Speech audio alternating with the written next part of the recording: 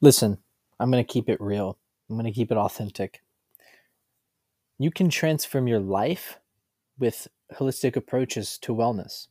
You can rejuvenate your mind, your body, and your soul through this personalized nutrition and organic product that I offer. You'll feel vibrant and energized while living a lifestyle that nourishes you from the inside out. You can truly discover the power of optimal nutrition. I help people eat, move, and feel better. And that's all that matters. Healthy mind, healthy heart, healthy soul. Hit me up. Let's get on a call. Let's talk. I'd love to help.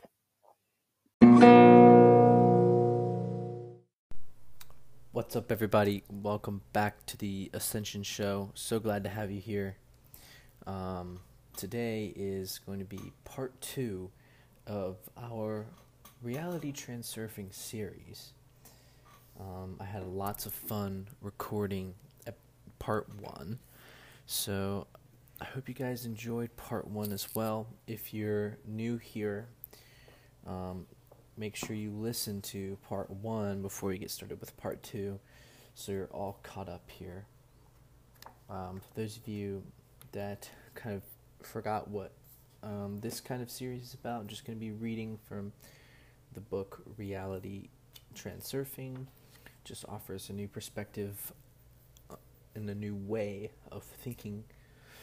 And I hope that you guys got many benefits from part 1. So here's part 2. There will be many more parts to come. So I hope you guys are looking forward to tuning in for those as well. And yeah, let's jump right into it. Hope you guys are having a great day. Let this accelerate your day. So here we go. The heart does not work in terms of categories. It does not think or speak. It feels and knows. The signals of the heart are conveyed as an ambiguous premonition, which we call the inner voice.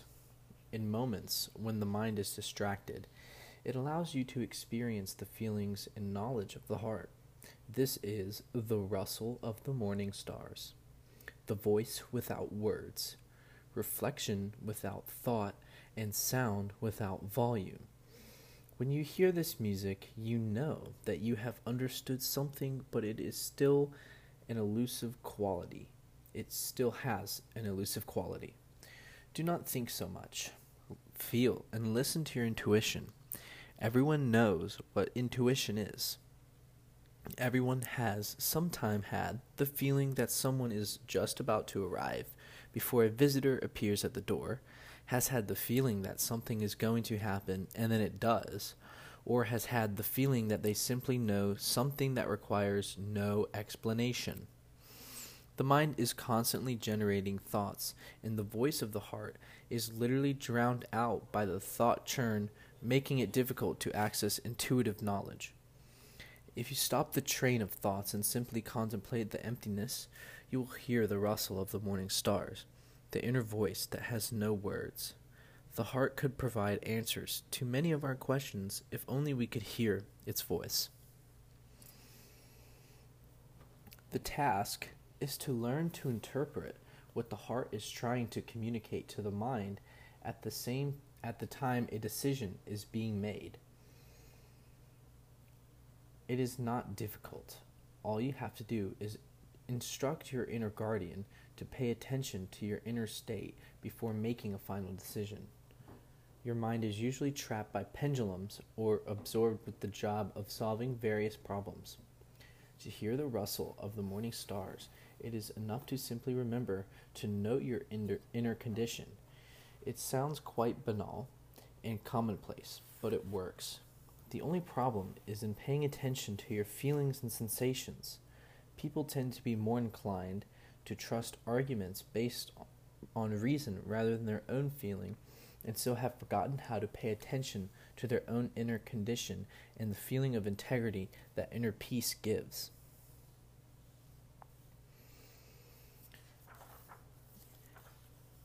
If you want something, don't plead for it. Don't demand it. Just go ahead and get it.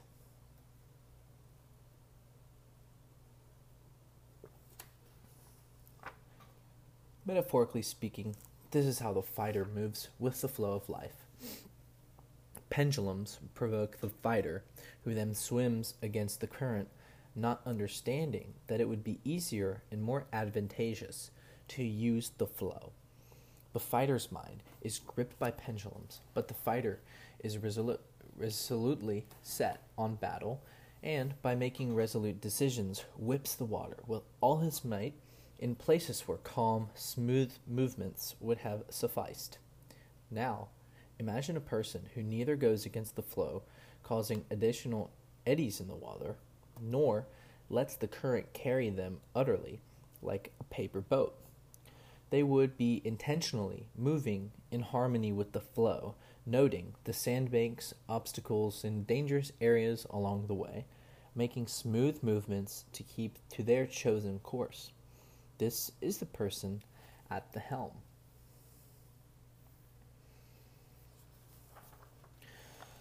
If we reduce the intensity of projected importance, the mind can breathe freely.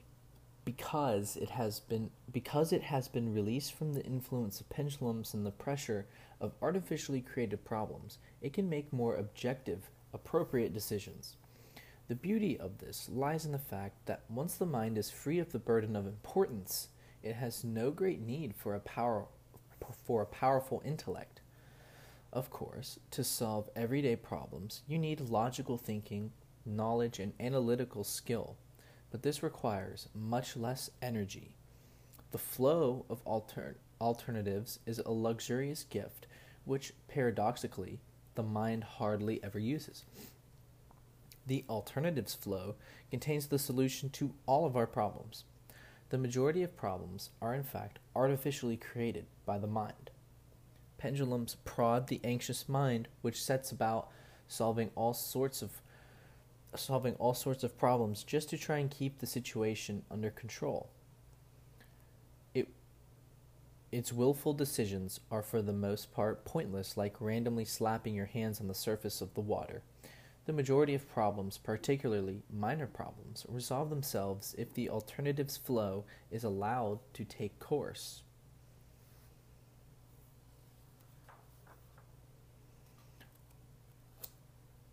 All of these abstract notions may appear overly conjectural. However, you can try out some of the ideas in this book in practice and then decide whether you think the flow exists or not. The alternatives flow is a truly sumptuous gift for the mind.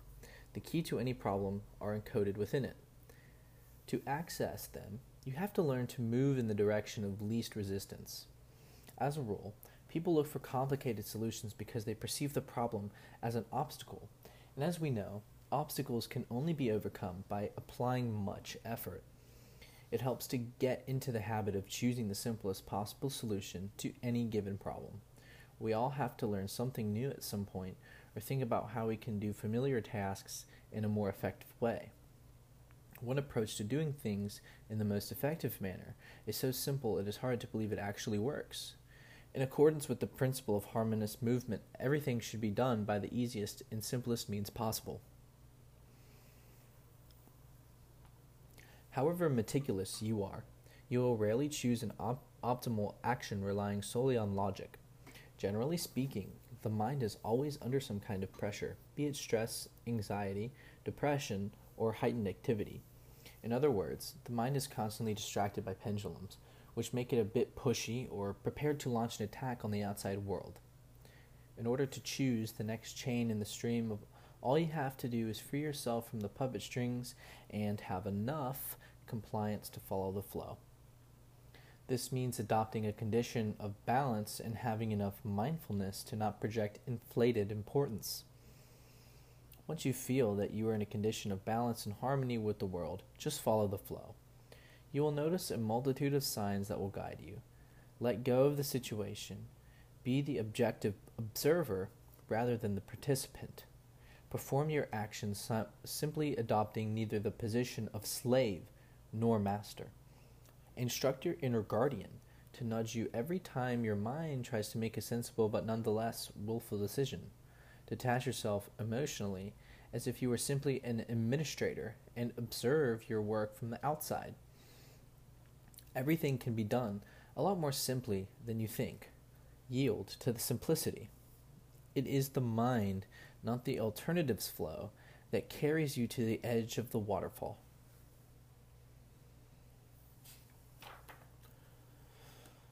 First, observe, and only then take action. Do not hurry to take control. Let the game develop as far as possible of its own accord, under your supervision.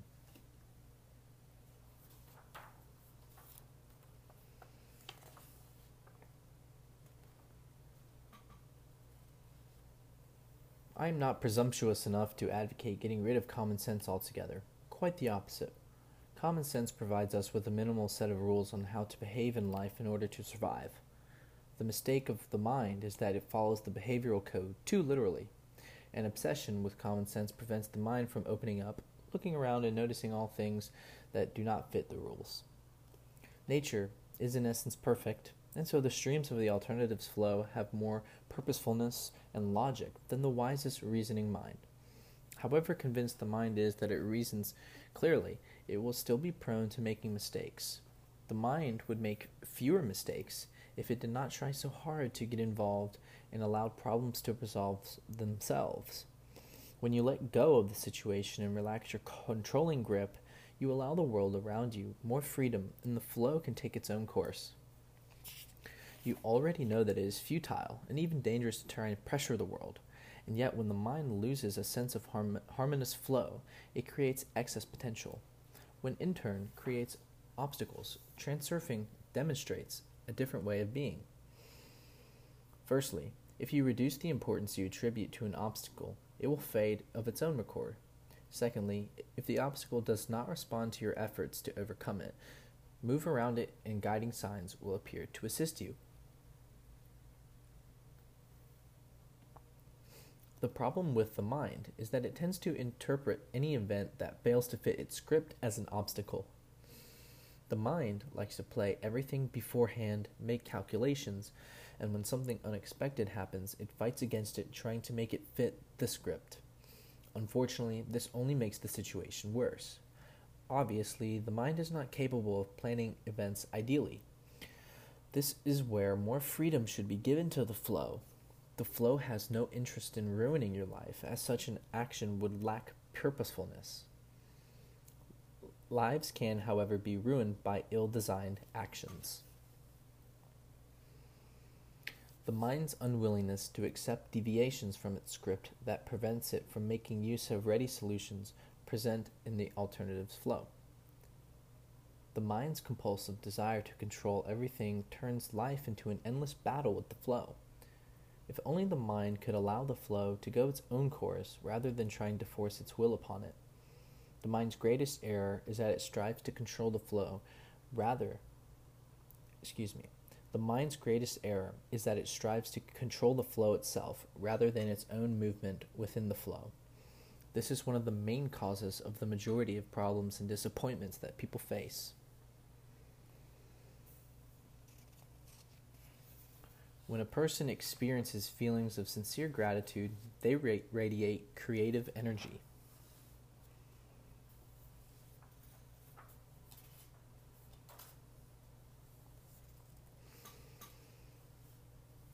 Desire focuses on the goal, whereas intention focuses on the process of achieving the goal.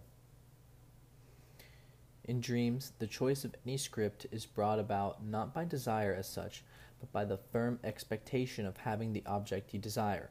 You do not analyze, you do not desire, you simply have and act. Intention does not create excess potential because the energy inherent in desire's potential is dissipated through action. Intention unites desire and action. Intention in action discharges the excess potential created by the desire quite naturally, without invoking the medium of balanced forces. If you need to solve a problem, act. Contemplating the complexity of the problem simply creates excess potential and feeds the pendulum your energy. When you take action, you realize the energy behind intention. The hands do what the eyes fear to pursue, as they say. When you set about realizing an intention, trust the alternatives flow, and the problem will resolve of its own accord. Waiting, worrying, doubt, and desire only drain your energy. Intention is in action not only dissipates the energy behind excess potential, it uploads that energy to the person's energy field. You can see how true this is when you are studying. Swatting and cramming requires a lot of energy for a relatively minor result. In contrast, rather than leaving you feeling exhausted, learning via action, physical work, or applied problem solving is inspiring and fulfilling.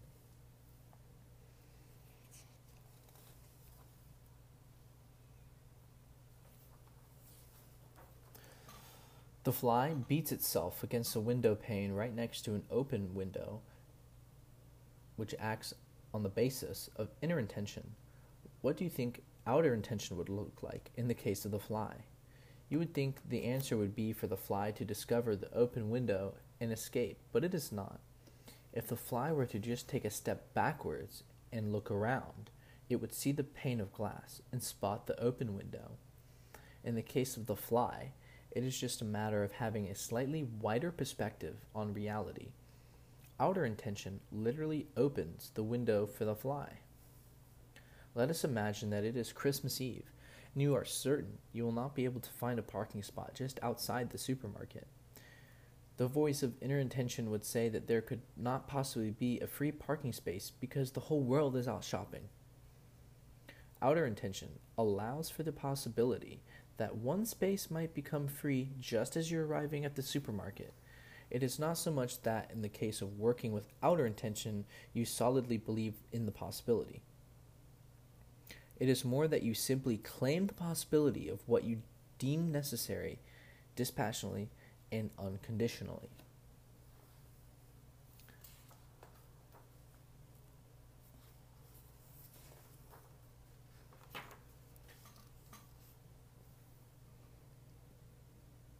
Outer intention does not hurry to achieve the goal, as it is already a done deal. The fact that the goal will indeed be achieved is neither doubted nor discussed. Outer intention is unremitting, cold-headed, detached, and moves the goal indomitably towards its realization.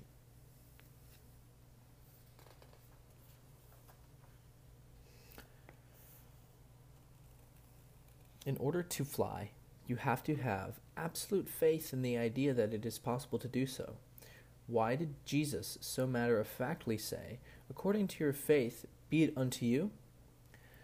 Perhaps nothing can be received or completed without intention, and there is no intention without faith. We would not be able to take a single step unless we believed it was possible to do so. However, you will never be able to convince the rational mind that it is possible to fly, or to fly in waking as it is in dreaming, at least in a normal state of consciousness. There are yogis in India who can leave the ground during meditation. There are only reliable cases of levitation that I have come across personally. Their intention may only be sufficient to attune to the movement of the alternatives in which the body floats in midair. Taking into account the incredible capacities of yogis in comparison to ordinary people, you can imagine just how difficult it is to overlay one's personal will on the power of outer intention.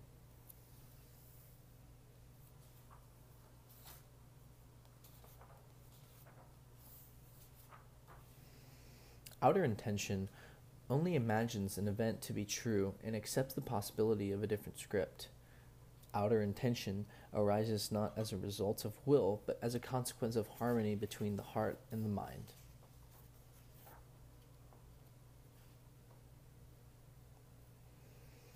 It would be a mistake to interpret conscious awareness as the striving to establish control over the surrounding world. The rational mind is accustomed to insisting its own view of things, trying to alter the course of events and fighting against the current. Sometimes, when a person steps off the stage into the auditorium, they are seduced by the desire to change the script by force, imposing their will on the remaining actors. This type of behavior has nothing in common with transurfing because it depends exclusively on personal will, which is inner intention, to push against the current. You have to remind yourself again and again of the need to go with the flow. Conscious awareness lies in observation, not in the ability to control. Control should only be directed towards imagining an auspicious script, allowing it into your life and embracing it with all of your heart, instead of floundering about in negativity. It is not about forcing your own script on the world so much as considering it possible, allowing an alternative to be realized, and allowing yourself to receive it. You will only succeed in ceasing to do battle with the world and allowing yourself to choose if the heart and mind are one. Even before you learn the nature of the problem, program yourself to perceive whatever it is as a mere trifle.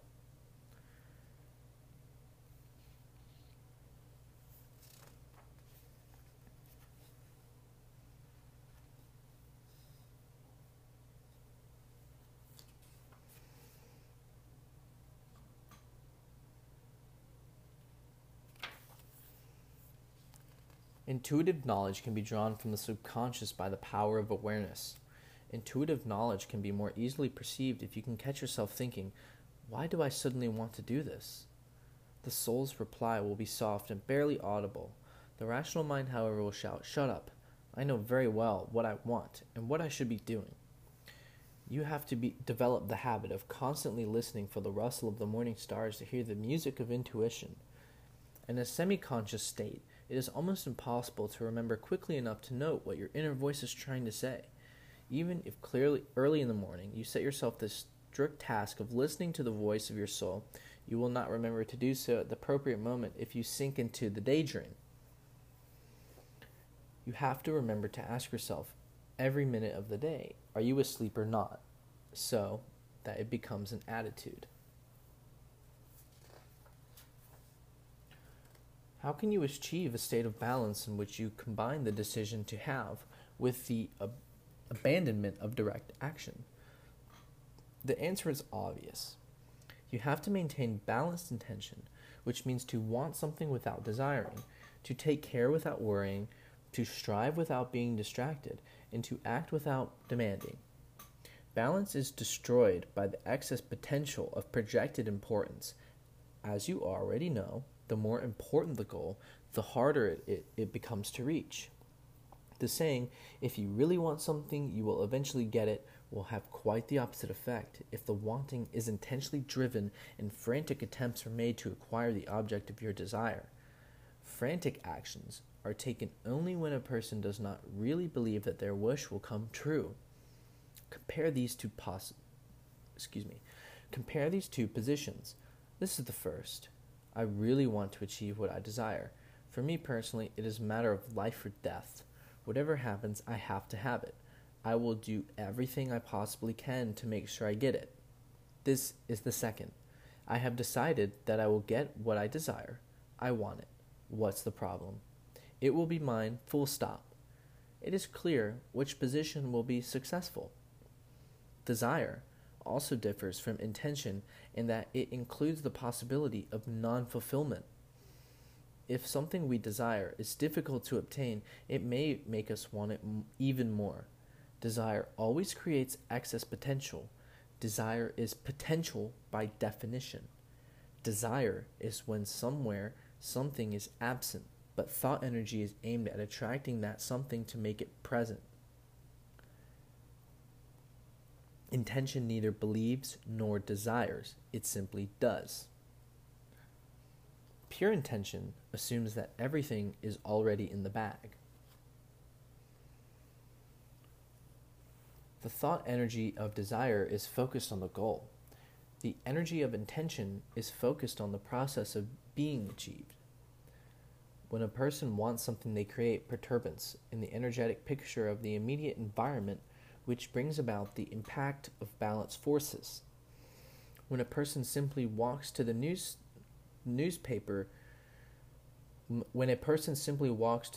agents to get a paper, no heterogeneity in the energy field is created. Within the context of a lifeline that is This is what desire looks like.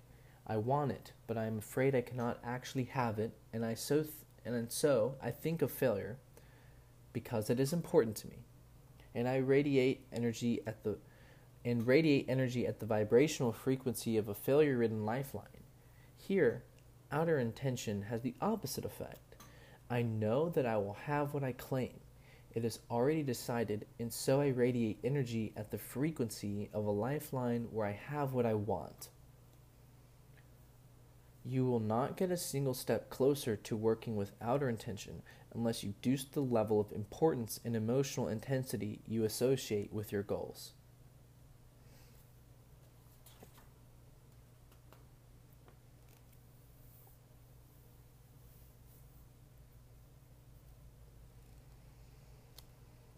The thought pattern described below will help you to cleanse your intention of desire. To start with you, consider the goal. To start with you, consider the goal you want to achieve. As soon as doubts enter your head, you know you have desire. If you start worrying about whether you have the necessary qualities and skills to achieve the goal, it means you have desire. Even if you believe that you can and will achieve your goal, desire can still be present. You have to want and act without feeling the emotion of desire.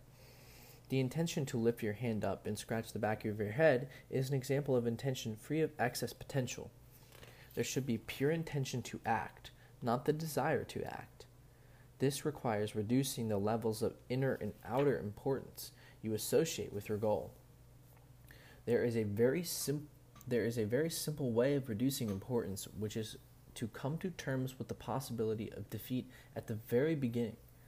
Unless you accept the possibility of defeat, you will not eliminate desire. Make sure that in the process of purifying intention of desire, that you do not lose a grip on the intention itself. Set the intention to achieve your goal and start by accepting the possibility that you may fail. Run the scenario of defeat round your mind a few times and consider what you would do if that happened. What might serve as a plan B or safety net.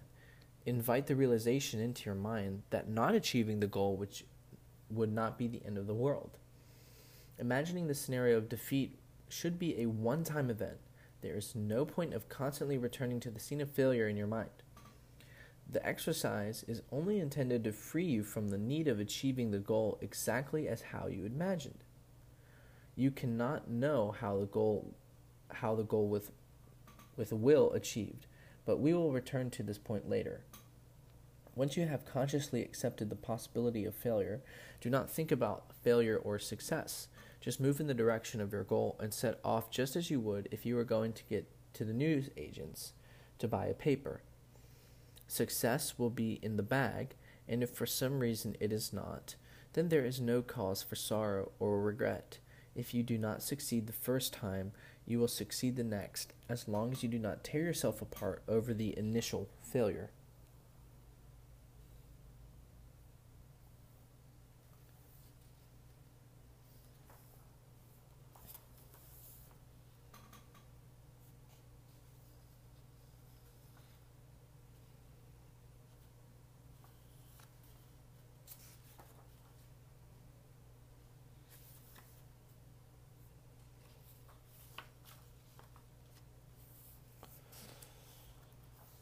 Suppose you want to get rich.